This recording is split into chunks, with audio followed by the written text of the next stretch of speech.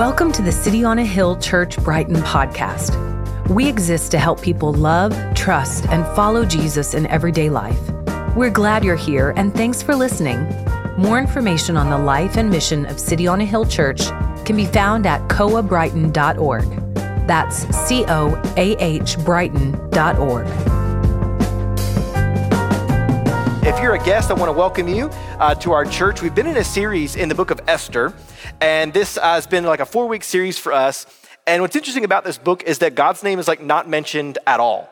There's no Lord, there's no God, there's no Almighty One. It's not mentioned at all, but although his name's not mentioned, his fingerprints are. And we're seeing him behind the scenes in all of these situations and events. And we're watching that even though we may not see God in our life, he's always behind the scenes, orchestrating events and circumstances and people to work out his glory and our good. And so last week, what did we learn?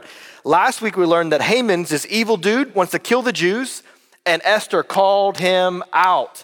Got him sort of trapped against the king, and she's like, hey, king, he's trying to kill me and all my people. Haman gets in huge trouble. He ends up getting executed for his sins against the Jews.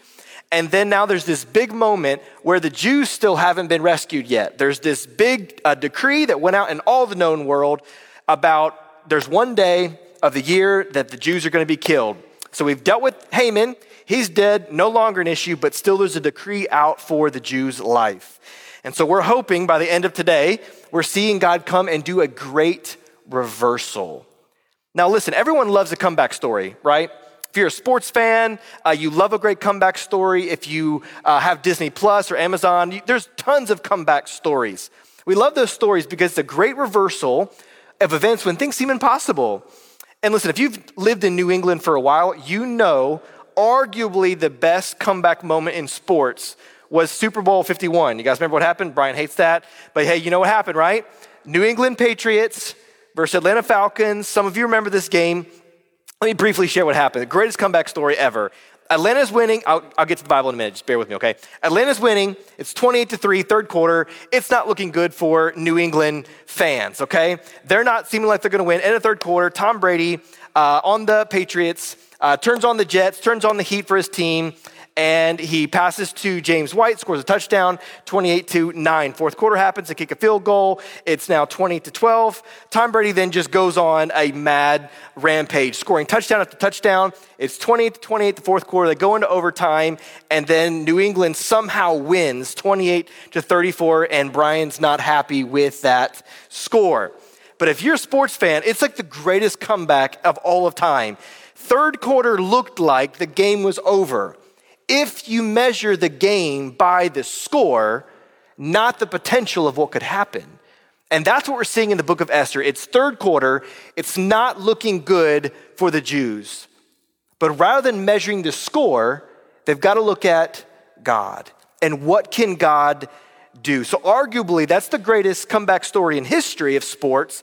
But today is one of the greatest comeback history in the Old Testament, the story of Esther, Mordecai, and the Jewish people. So let's see what's going to happen. Will God reverse the curse of this death decree to the Jews? Let's start in chapter 8, starting in verse 1. Here's the story. It says, on that day, which is the day that Haman was punished for his crime against the queen and the Jewish people, here's what happened.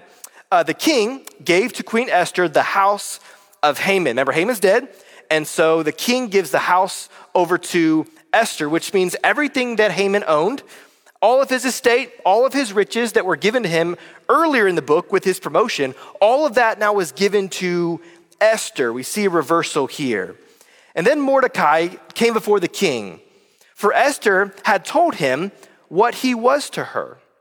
So she's like, hey, king, just want to give you a heads up. This is my older cousin, Mordecai. He was my guardian growing up, and he's the same dude who rescued you in that assassination plot. So she sort of introduces Mordecai to the king, verse 2. So in gratitude, the king takes off his signet ring, which was the sign of the king's authority, that he had taken from Haman's finger, and now he gives it to Mordecai. And so Esther then takes Haman's house and his estate, and she passes it over to Mordecai. Do you see that's the first reverse? We see the first reversal here, how Mordecai now replaces Haman as second in command over basically the entire known world. Verse 3, then Esther spoke again to the king. Now guys, this is a big moment because she's about to ask the king for yet another request. And we've learned in previous weeks that Esther's putting her life on the line here. As the law in that day stated, if you make a request of the king that's not solicited, then you will be killed. So this is a big moment that she goes again to the king, verse 3b. So she falls at the king's feet and she wept and pleaded with him to stop the evil plan that Haman set into motion. That evil plot that he devised against the Jews, right? That decree of genocide to kill every Jewish man and woman and child in the basically known world at that time. Verse 4, when the king held out in that moment the golden scepter to Esther, Esther rose and stood before the king. Now that's a really, really good sign. Guys, when the golden scepter is extended, that's the king's sign that he's not going to kill Esther for her unsolicited request. And what a relief for Esther, but also for the Jewish people, which lives hang in the balance. So she begins her speech in verse 5. She begins to butter up a little bit. We talked about this before. She's kind of buttering up the king. She can't just lay the request on. She's got to butter up a little bit. Verse 5, she says, if it pleases the king, and if I found favor in your sight, and if this thing seems right before you, and I'm pleasing in your eyes. There's a lot of like hemming and hawing here, right? She sounds a little nervous in this moment. It's causing her a bit to stall. I'd be nervous too. Then she gets to the big ask. She says to the king, let an order be written to revoke the letters devised by Haman, which he wrote to destroy the Jews who are in all of the provinces of the king. And in this moment, Esther reminds us of Jesus for a moment in verse 6. Listen to the gospel thread in verse 6. For she says, how can I bear to see the calamity that's coming for my people? How can I bear to see the destruction of my kindred? Do you see how Esther points to Jesus here? Jesus could not bear the destruction of humanity underneath the weight of our sin and guilt before God. And so Jesus comes to earth and takes the penalty himself. Esther's pointing us to Jesus here. Verse 7, so then the king said to both Queen Esther and to Mordecai the Jew, he says, behold, I've given Esther the house of Haman, and they've hanged him on the gallows. Why? Because Haman intended to lay his hands on the Jews and kill them. Verse 8, but you may write a new law as you please with regard to the Jews, and you can write it in the name of the king and then seal it with the king's ring, his authority on that law. For an edict written in the name of the king and sealed with the king's ring cannot be revoked. Now this is interesting if you know this story, because the king knows that he's unable to revoke a previous law. If you did as a king, then you could even be killed. If something is sealed with the signet ring, it cannot be replaced. Do you guys remember Ephesians real quick? Ephesians 1:13, that you are sealed with the promised Holy Spirit, guaranteed for the day of redemption. Do you remember that? That analogy is coming from the Old Testament. If something is sealed, it cannot be revoked. So for Christian, this is good news for you.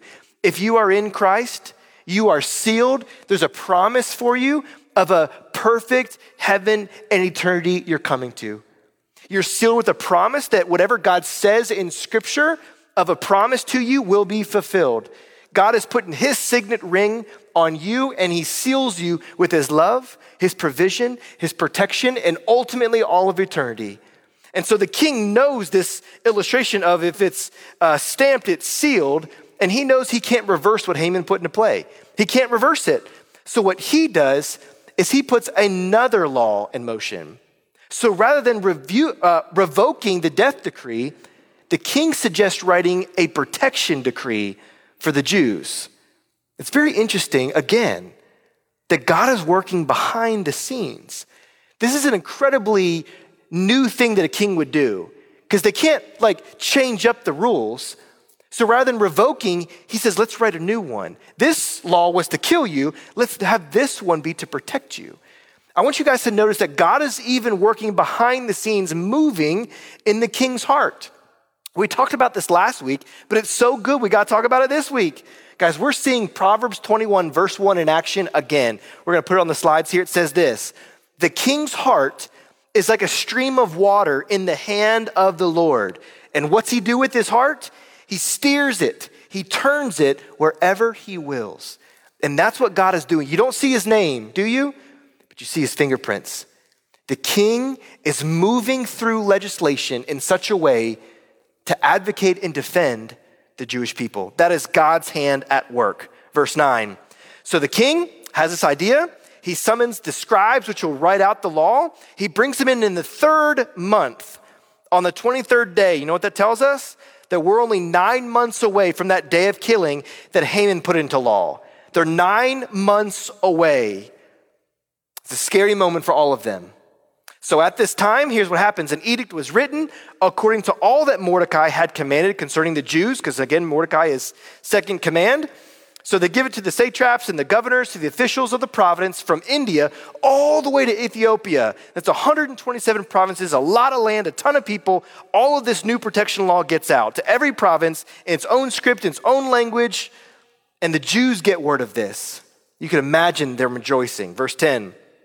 So Mordecai wrote this following protection law in the name of the king, and then he sealed it with the king's signet ring.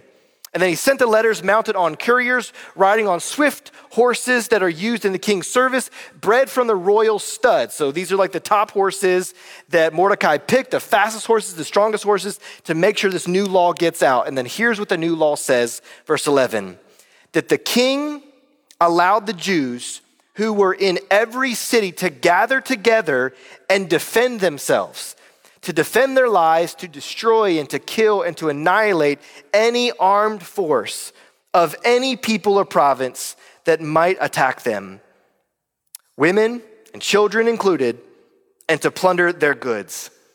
So do you see that law? Haman's law was, we got to kill all the Jews in every town, every province. This law was, hey, Jews, you can protect yourself. You can defend yourself. Now that's still a scary moment because you're handing weapons to children and untrained men and women to defend themselves. They still need God to intervene in this moment. And so this law is going to go into effect, verse 12, on one day throughout all the provinces of the king, on the 13th day of the 12th month, which is the same day the killing decree is set. Verse 13, and then a copy of what was written was to be issued as a decree in every province, being publicly displayed to all peoples, that the Jews were to be ready on that day to take vengeance on their enemies. So that's the law. You can take vengeance on your enemies, Jews. Verse 14. So the couriers, they mounted up on their horses that they were used in the king's service. They rode out in a hurried way, and they were urged by the king's command. And the decree was issued out of Susa, the capital, the citadel. Verse 15. Then Mordecai went out of the presence of the king, and then check out this reversal. Fascinating what we see here about Mordecai. He leaves the presence of the king in royal robes of blue and white. He leaves with a royal great crown on his head, and he has robe of fine linen and purple. And in the city of Susa, shouted and rejoiced. Man, what a reversal here. Mordecai moves from rags to riches. Mordecai goes from being a victim to being vindicated, from being doomed to death to protected in life. What a reversal here. Verse 16. So when word got out in all the known world about this law, here's what happens. Verse 16. The Jews had a lightness to them, a gladness, a joy and an honor about them. And in every province and in every city, wherever the king's commanded his edict reached, there was gladness there. There was joy among the Jews, and there was a feast and a holiday. Then check this out. This is really interesting as a result of this law. Look what happens here. This is super key. Look. And many from the peoples of the country declared themselves Jewish. Many of the peoples of the country declared themselves Jews. For the fear of the Jews had fallen on them. Did you see that? Look what begins to happen in the land. Many of the people begin to proclaim God. That's super fat. Non-Jews got the law that the Jews would be able to defend themselves, and fear struck their hearts. Now, but the question is why? This is super fascinating. Why did fear strike their hearts? Like, weren't the Jewish people a small subset of people? Like, weren't they less resourced? Weren't they already in a rebuilding phase, having essentially nothing due to the fact that they just came out of an exile and had nothing? Like, why would people fear the Jewish people? And here's the answer. Because of what they've heard about the God of the Jewish people and how he defends them and how he fought for them and vindicates them. And they've seen it now firsthand with a Jewish woman becoming the queen of Persia and her Jewish cousin now ruling as second in command of the land. So what's actually happening is that people are beginning to believe in God. They see him at work. Like, they actually believe he's real, and they begin to declare themselves as Jews or followers of God. Do you see how that's impactful for you and I? Every pain you have, church, every pain you have has a purpose in God's plan. Every pain, every hardship, every setback has a purpose in God's plan. And God will often use that pain as a platform to better point you and others to Jesus. I want you to see that point. The Jews had a death decree, guys, out for their lives.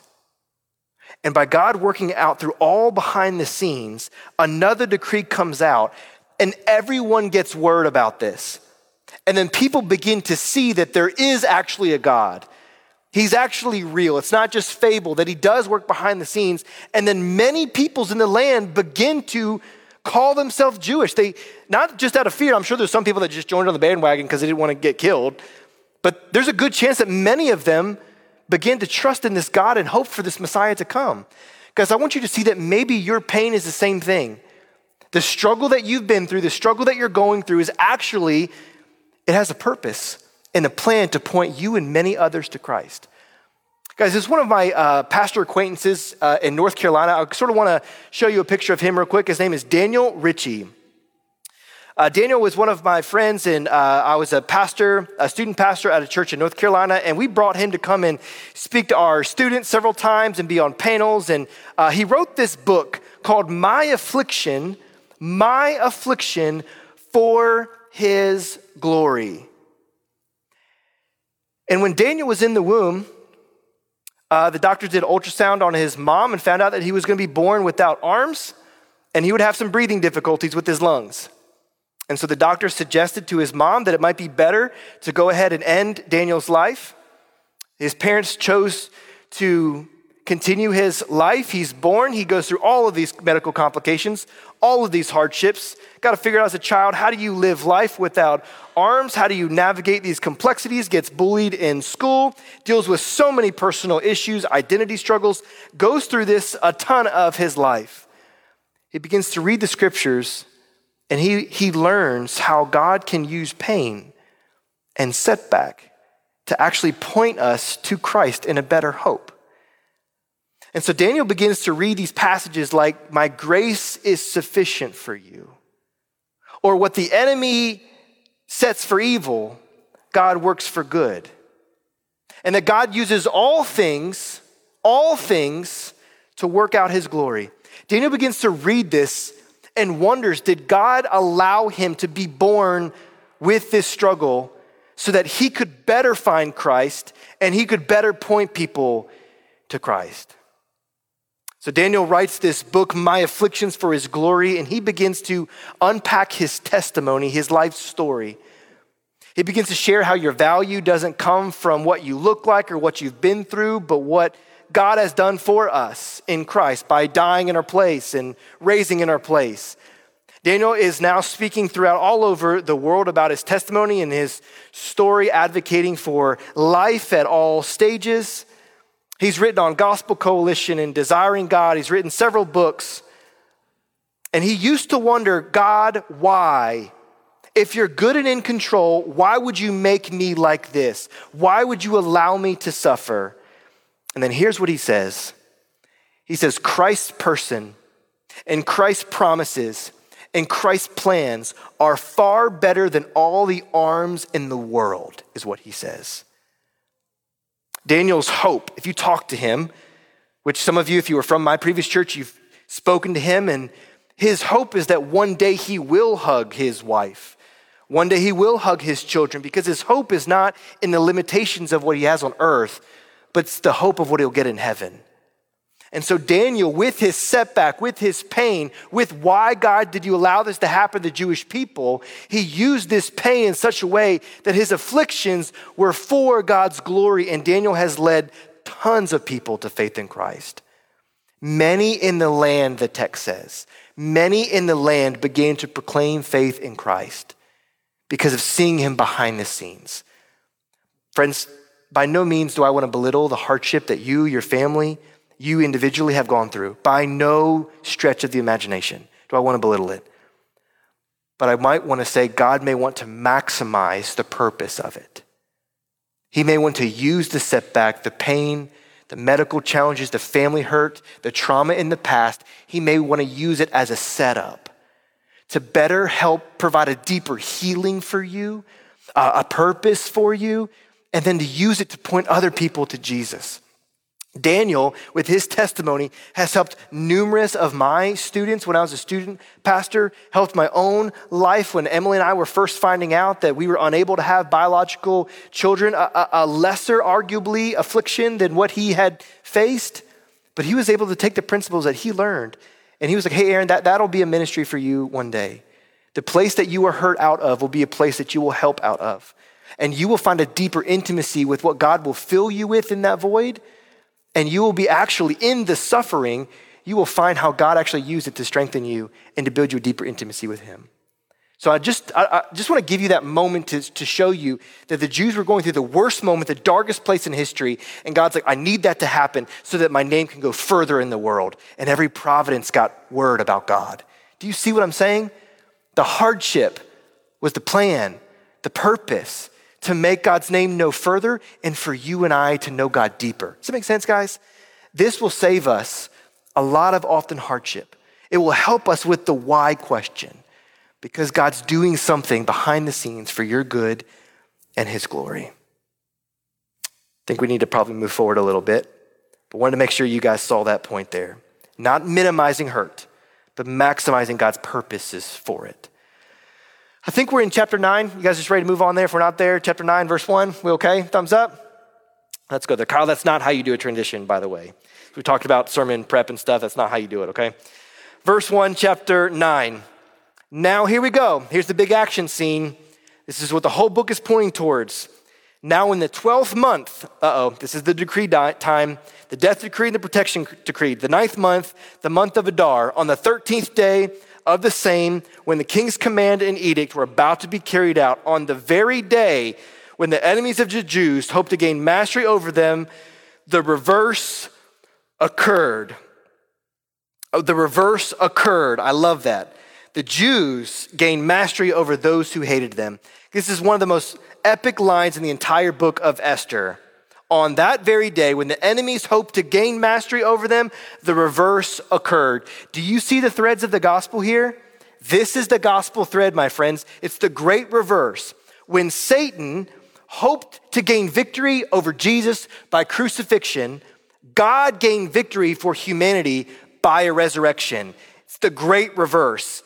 2 Corinthians 5:21, for our sake, God the Father made God the Son to take our sin when he had no sin, so that in God the Son, you and I might become the righteousness of God. That's the great reverse. This is the gospel. God takes away our sinful record and he gives us his perfect record. When Satan hoped to gain victory over Jesus by a crucifixion, God gained victory of humanity by a resurrection. The reverse occurred.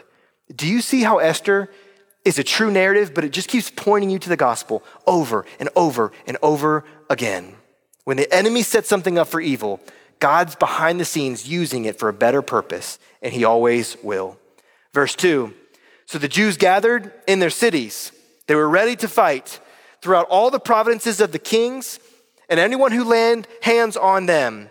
No one could stand against them, for the fear of them had fallen on all the peoples. Verse 5, the Jews struck all of their enemies who came to attack them with the sword, killing and destroying them. Again, this was not the Jews trying to go and do a crusade. This was the Jews protecting themselves, which they were allowed to do. They struck all their enemies. And Susa, the citadel itself, people came to kill the Jews. Over 500 of them, over 500 people came to hurt these Jews. And God gave them victory over them, including, verse 10, the 10 sons of Haman. So not only did Haman have this hate in his heart, but his sons did. And God gave the Jews victory over 500 men and the 10 sons of Haman. Verse 11, that very day, the number of those who were killed in Susa, the citadel, was reported to the king. And the king said to Esther, now what is your wish, Esther? And it's going to be granted to you. Again, God's working in the king's heart to give her favor, to do God's purposes. So he says, what's your wish? It'll be granted to you. What further is your request? It shall be fulfilled. Verse 13, and Esther said, if it pleases the king, let the Jews who are in Susa be allowed tomorrow also to have this edict for them. Let them defend themselves tomorrow too, king. And let the sons of Haman, she gets a little extra here, just want to give you a heads up. She's not the perfect character in the story, okay? Jesus is, but she gets a little crazy here. She says, let the sons of Haman be hanged on the gallows. Now remember, they're already dead. She's like extra angry. She's like, put those dead bodies, hang them up high for everyone to see. Super epic in this moment. Again, she's not the perfect one here. Jesus is the perfect one. So the king commanded this all to be done. And they killed 300 men in Susa that next day. But the Jews laid no hands on their plunder. Why? Because their identity, their care was not found in riches. It was found in God. Verse 16. Now the rest of the Jews who were in the king's provinces all over the world, not just in Susa where we get this story, they defended themselves too. And they got relief from their enemies. And they killed 75,000 of those who hated them. 75,000 came against the Jews, and they defended themselves, and they fought off, and they found victory. They laid no hands on the plunder. The Jewish people didn't. This was on the 13th day of the month of Adar. And the 14th day they rested, and they had a feast with gladness. Verse 20, and Mordecai recorded all of these events, and he sent letters to all the Jews who were in all the provinces of the king, both near and far, obliging them to keep the 14th day of the month of Adar and also the 15th day of the same year by year as a feast, as the days on which the Jews got the relief from the enemies, and in the month they had been turned from their sorrows into gladness. Here's the reverse. From sorrow into gladness, from mourning into holiday. Do you guys remember that in 1 Corinthians 2? What can God do? He takes our weeping and turns it into rejoicing. You see a gospel thread here. From sorrow to gladness, from mourning to holiday, that they should make the days of feasting and gladness, days for sending gifts of food to one another and gifts to the poor. Verse 26, therefore they called these celebration days Purim, after the term pur. Remember what pur was? It was those dice that was named that, remember, Haman rolled the dice, and whatever day it ended up on was the decreed day. And so the Jews are like, hey, those dice that was set to my destruction, God used for our victory. So we're even going to use that name Pur as the name of our celebration. It's another reversal moment. If you're like, what are you talking about? It's like, why do we call Good Friday Good Friday? The day that was worse for Jesus, that was terrible, that the enemy had for evil, God worked for good. So they used this name Pur, and they made it good. This was a day of celebration for them. Therefore, because all that was written in this letter, and because of what they had faced in this matter, and what have done with them, the Jews firmly obligated themselves and their offspring, and all who joined them, that without fail, they would keep these 2 days according to what was written at their time appointed every year. So they had a feast every year. These days should be remembered and kept throughout our generation, and every clan and province and city, that these days of Purim should never fall into disuse among the Jews, nor should the commemoration of these days cease among their descendants. So what's Mordecai saying? He's like, guys, we got to remember this all the time. We have to write it down. We need to celebrate it. We need to remember it. Guys, this is a version of why we celebrate communion every week, so that we remember and celebrate what God has done for us on the cross. This is why we have a Good Friday service and Easter service. This is why we do many different things as a church and network to continue to celebrate what God has done. And then here's how the book closes out. Chapter 10, verse 3. Mordecai the Jew was now second in the rank of the king, and he was great among the Jews and popular with the multitude of his brothers. For, listen to this, for he sought the welfare of his people and spoke peace to all his people. That's very familiar language if you're a Christian. For he sought welfare of his people and spoke peace to all his people. Do you realize the end of the book of Esther is pointing us to the very beginning of the book of Luke? What is said of Jesus? What was the first thing the angels declared? Glory to God in the highest, and on earth, peace and goodwill toward mankind.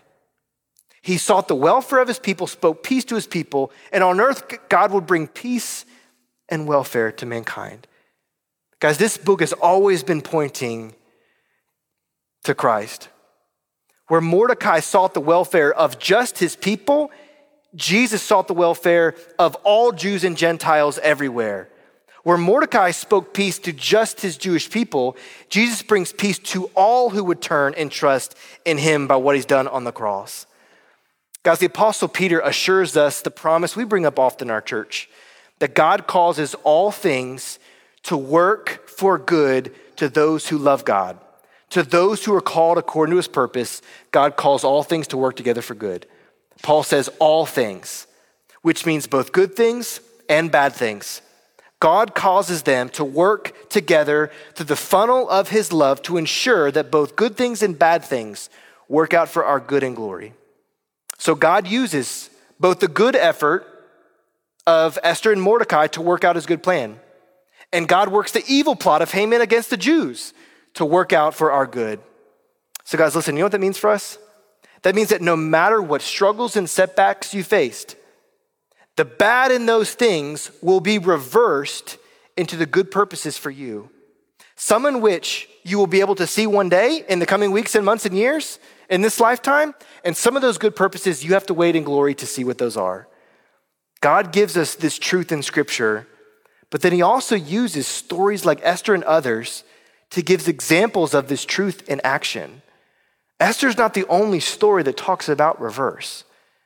And I want you this evening to sort of store this in your heart for a moment, because you're either going into a struggle, out of a struggle, or you're in the midst of one. And you're wondering how or why is God allowing this to happen? And I want you to take a snapshot for a moment of others in Scripture that it looked terrible, it looked in chaos, but it was in control in God's hand. Do you remember Joseph in the Old Testament? Joseph in the book of Genesis? His jealous brothers sold him into slavery. But in slavery, God actually had a family buy him, and they actually begin to rise in power to be the second command in all the land. And then Joseph's leadership actually saved his brothers from a famine and the entire line of the Jewish people from dying in a famine. Genesis 37 through 50 is that entire story. A great reverse with Joseph. Do you guys remember Moses in Exodus? Pharaoh refuses to comply with God's command through Moses and Aaron to let the Israelites go out of the land and worship him. But what God does, he sends a plague, and so works in Pharaoh's heart to let the Israelites end up leaving with abundant silver and gold. The Egyptian army came after them, but God destroyed them, and then God's name was proclaimed in all the earth. A great reverse for the gospel to advance. Do you guys remember David? David in 1 Samuel, a young shepherd boy armed with just a sling and a few stones, had no chance in a single battle with a giant who was way experienced as a warrior. But God gives the giant into David's hand. Why? So that all the earth may know that there is a God in Israel. 1 Samuel 17:46 says. So why is there a reverse? So that the gospel could advance.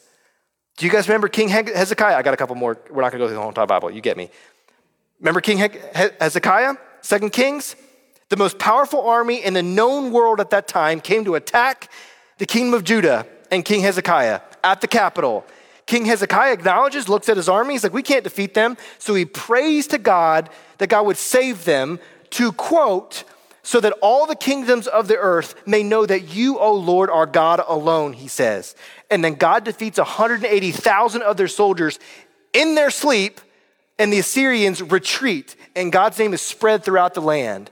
God gives a reverse so that the gospel can advance. What about Adam and Eve in Genesis? Adam and Eve reject God. They choose to trust in their own senses and to believe Satan's lies instead of relying on the one who created them, who loved them, who provided everything for them, leading all of mankind into sin and away from God. Yet a time is coming for the reverse, where a great multitude that no one could number from every tribe and nation and tongue one day will cry out with a loud voice, salvation belongs to our God who sits on the throne and unto the Lamb, Revelation 7. Why did God even allow the fall? So that we could know more about God's grace and his mercy and his love and what Christ has done. Which brings us to the greatest reversal of all time. Jesus, the only man ever to live a sinless life.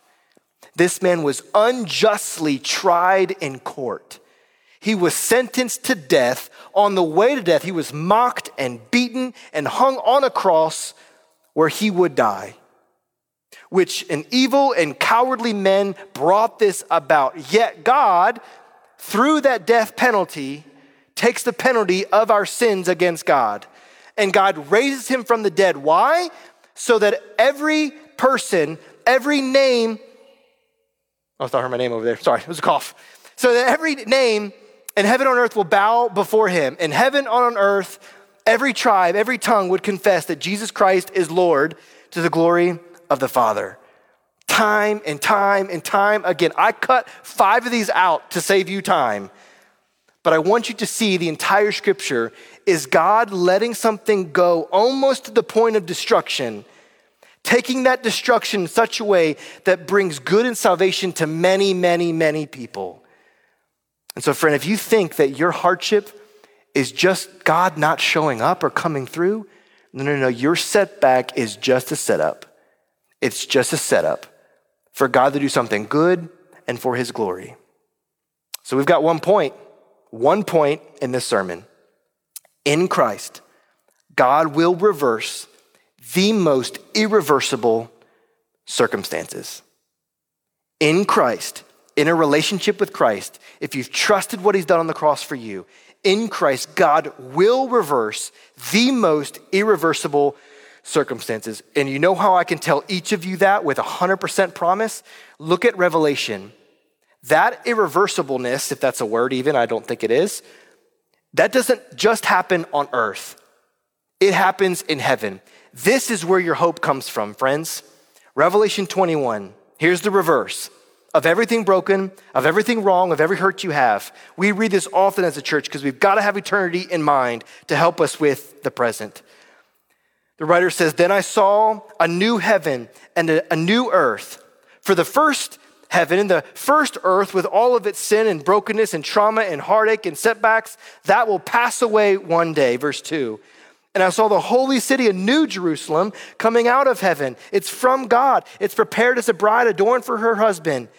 And then all of us, you and I, in this room, online, you'll hear a loud voice from the throne saying, behold, the dwelling place of God is now with mankind. He will dwell with them, and they will be his people. And God himself will be with them as their God. And when he's with us, he will wipe away every tear from our eyes. Death shall be no more. Neither shall there be mourning, nor crying, nor pain, past, present, or future anymore. For why? The former things.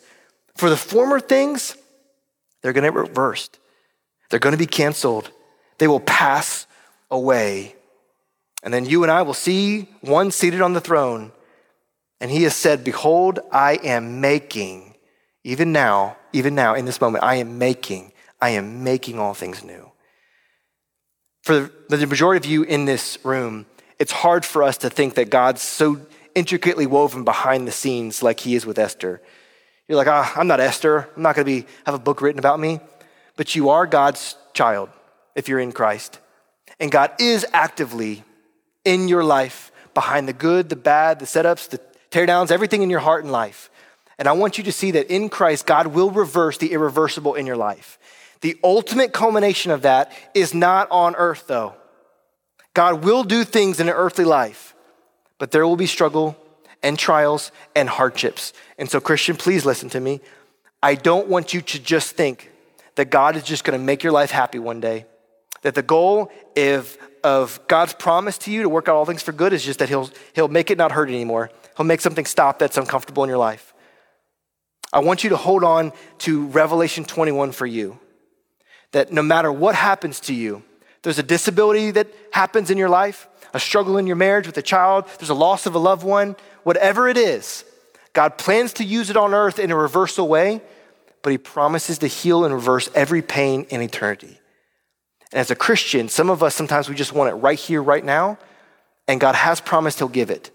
It may be on earth or in heaven, but God will in Christ reverse every irreversible circumstance. So here's how we'll close this series together, church. I want you to consider right now your present trials, the past trauma you hold, the pressures and sorrows that your heart is often filled with.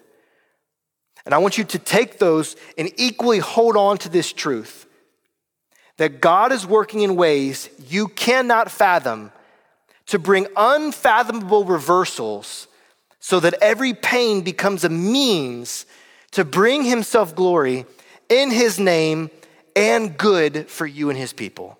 You've got to hold on to that.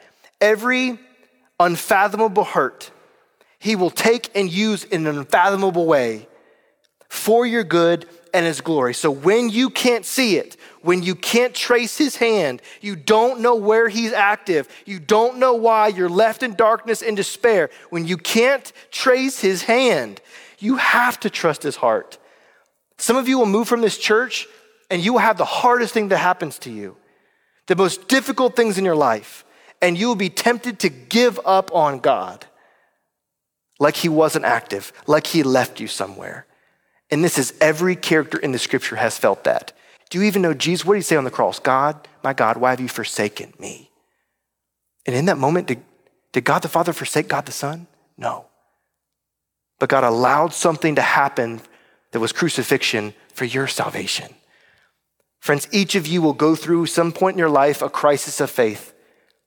And when you can't, guys, we've said this 1,000 times, you just have to receive this in your heart. When you can't see it, when you can't trace it, that's when you have to hold on to the fact that God is working behind the scenes providentially for your good. You got to trust it. When you can't see it, you got to trust it. So church, will you, like Esther, continue to move forward in faith? Continue to risk your life for the gospel? Will you continue to advance in hope, trusting that when you're not married and you're single, you don't have kids, you didn't get that job, whatever the case may be for you, when you can't trace his hand, you've got to trust his heart. He is working out something for you and for people all around you. Hang in there to the God that's holding on to you. Church, I've loved going through this book of Esther. I hope you have as well. And then next week, we're going to jump into the book of James. It's a book about practical wisdom for everyday life. I think it'll be a really good book for us to walk through as a church through the summer, because sometimes we make bad decisions in the summertime. And so we need a book on wisdom to help us not make bad decisions in the summertime. That's not really the reason why we're going through it, but it follows up really well, because even the book of James starts with about, hey, trials and hardship and things come and how do you navigate it? And that falls right in the back of Esther. So church, if you'll take a moment and pray with me.